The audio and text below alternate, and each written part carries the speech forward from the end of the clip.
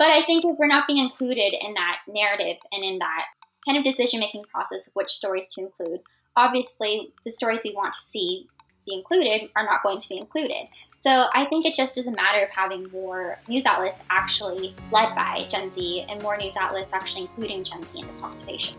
Every journalist should strive to represent and reflect the concerns and views of a variety of audiences. But sometimes the members of a particular audience may get tired of waiting to be noticed. I'm Michael O'Connell. This is It's All Journalism.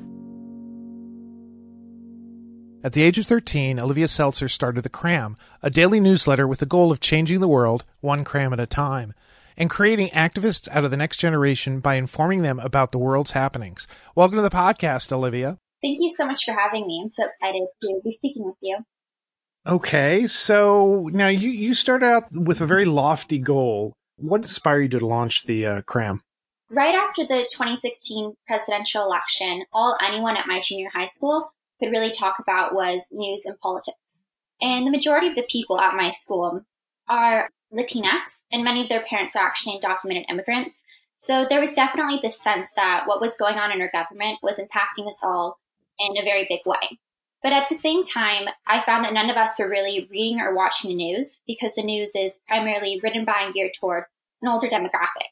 And I saw this as a huge problem for a variety of reasons. Because we weren't actually reading or watching the news, and then we thus weren't being informed about what was going on in the world, we didn't actually have the power or the tools to take the future into our own hands and really make a difference and participate in the making of our world.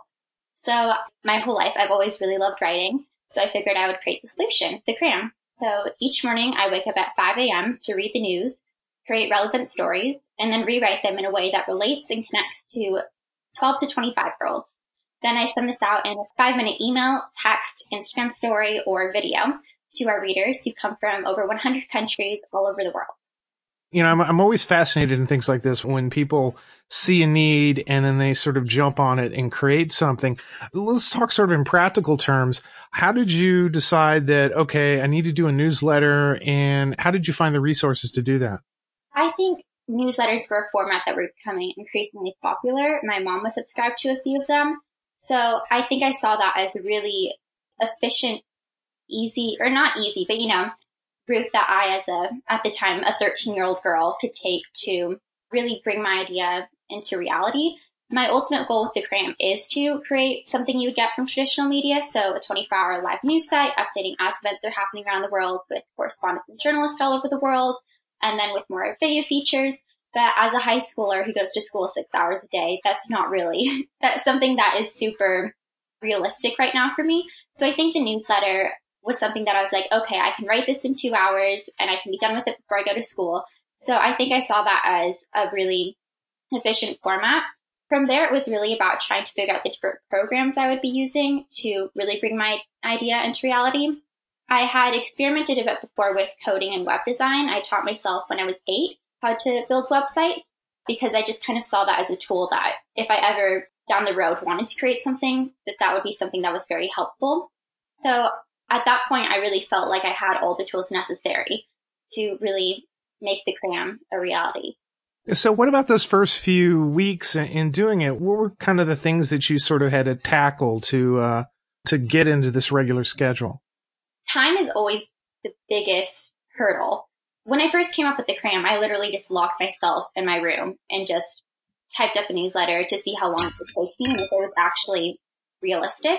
And it took me 2 hours. And I think I figured that the more I did the Cramm, the less time it would take me. So I was like, oh, maybe I'll wake up at 6:30 and write it in half an hour or so and then go to school. And then that never really ended up happening. So time definitely getting myself to wake up at 5 a.m. every day, since that definitely was not something that I was doing. I'm someone who likes to sleep a lot. And then aside from that, I've never had a publicist. I've never, put money into trying to help the Cramm reach a larger audience. So really trying to figure out ways to maximize our impact and really help get it to as many Gen Zers as possible. I really have utilized Instagram and social media in that. And I think we really worked on building a grassroots movement. So something that we did do was we went to different college campuses and we literally just had clipboards and we just asked people to sign up and give us their email addresses. And that was a way that we were able to expand very quickly. Cool. That's actually really kind of smart. Who do you see as your core audience? Primarily Gen Z, and Gen Z, I believe, is between the ages of 7 and like 23, 24. So we focus mostly on like 12 to 25-year-olds. But the incredible thing about that is that we've started to see readers of really all ages start to read the Cramm, and they like it for how engaging it is. It's accessible news. It doesn't really have those context barriers that traditional media sometimes has. So I think that that's been the really incredible thing that we've seen. It really appealed to people of all ages. So what is the feedback that you're getting from these readers? So we've seen young people really honestly, it's been the most incredible thing because I set out to start the Cramm to educate and activate. That's our motto or our mission statement or whatever. And what's been cool is that we've really seen young people actually doing that. We've had young people organize marches and rallies at their schools for things from gun violence to sexual assault to climate change. We've had people even just tell me that they decided to participate in March for Our Lives or Fridays for Future because they read about it in the Cramm. We've had people create clubs at their schools to discuss political events and then each month take an action to try and raise awareness about that event. Young people even just going out to vote and saying that they now feel informed enough to be able to vote and to exercise that right. We've had young people just start having even the important conversations about the issues that matter and really begin raising awareness in that kind of sense. So the feedback has really just been so incredible to hear these countless stories of young people really just using the Cramm exactly how I'd hoped that it would really be used. Tell me about how you choose your stories. What types of stories are your readers interested in, and what is it you're looking for each morning when you try to put something together? So that's a really big aspect of the Cramm that I feel like something that my generation has really taken issue with in traditional media is the kinds of stories that they give more attention and more space to. And I think that there's this feeling among my generation that the stories that maybe deserve more attention, that are really impacting people, but then in the same sense maybe aren't as sensational, like climate change or more humanitarian issues like what was happening in Sudan a few months ago, or the Amazon fires was something that my generation really wanted there to be more media coverage around. And then actually we were able to rally enough so that there was more media coverage, or the Rohingya in Bangladesh and Myanmar, the Uyghur Muslims in China. So different stories like that I think people really, there's not maybe this greater awareness of it, and my generation really feels like there should be. So I really make sure to spotlight those kinds of stories. And actually, we have an editorial team made up of about 15 teens from all over the world. And I think that that's a really important part of the Cramm because there's the perspective that I bring as, 16-year-old girl living in California with my background in religion and nationality and ethnicity. But I think it's really important that Gen Z is really represented as a broad spectrum of all of those different aspects, and that we really have that all represented in the media. So the editorial team will actually, from their respective places around the world, will send me different news stories every day that they believe should be included in the Cramm. So how did you get this team together? It was honestly something that never sought out these people. They were really kind enough to approach me and say that they'd been reading Cramm and really wanted to get involved, or maybe that they wanted to be journalists one day. So that really prompted me to start to try and find ways for young people to get involved in the Cramm. And that's actually become now one of my favorite parts of the Cramm, that we now have over 350 youth ambassadors all over the world who all participate in a variety of different ways. You've been doing this for a few years. Are there any experiences that have come out of this that really, you feel really proud of? So many, yeah, which I feel so honored and proud to be able to say that. I think from a personal standpoint, I used to be painfully shy. I had severe social anxiety. Like it literally was to the point where I would feel nauseous and my heart would be pounding ahead of even just like going to hang out with close friends. So for me, starting the Cramm, that was something that was very comfortable. That was a way I could really see myself getting involved in being an activist, was typing a newsletter alone all by myself at 5 a.m. But then I realized to really push that out there and, like I said, maximize its impact, I really had to put myself out there and really take a huge leap outside my comfort zone. And I now feel really proud that the Cramm has really helped me really become, I'm trying to figure out how to phrase this, but become less of a shy person and become much more comfortable And it really was little steps. Like, I remember a really big moment for me was I attended the Teen Vogue Summit in Los Angeles in 2017. And Elaine Welteroth was there, and she was the editor-in-chief of Teen Vogue at the time. And I saw her, and I remember just screaming her name and like, Elaine, Elaine. And she came over, and she actually just signed up for the Cramm right then and there. So that was a really big moment for me because that was something I was terrified to do, to just put myself out there like that.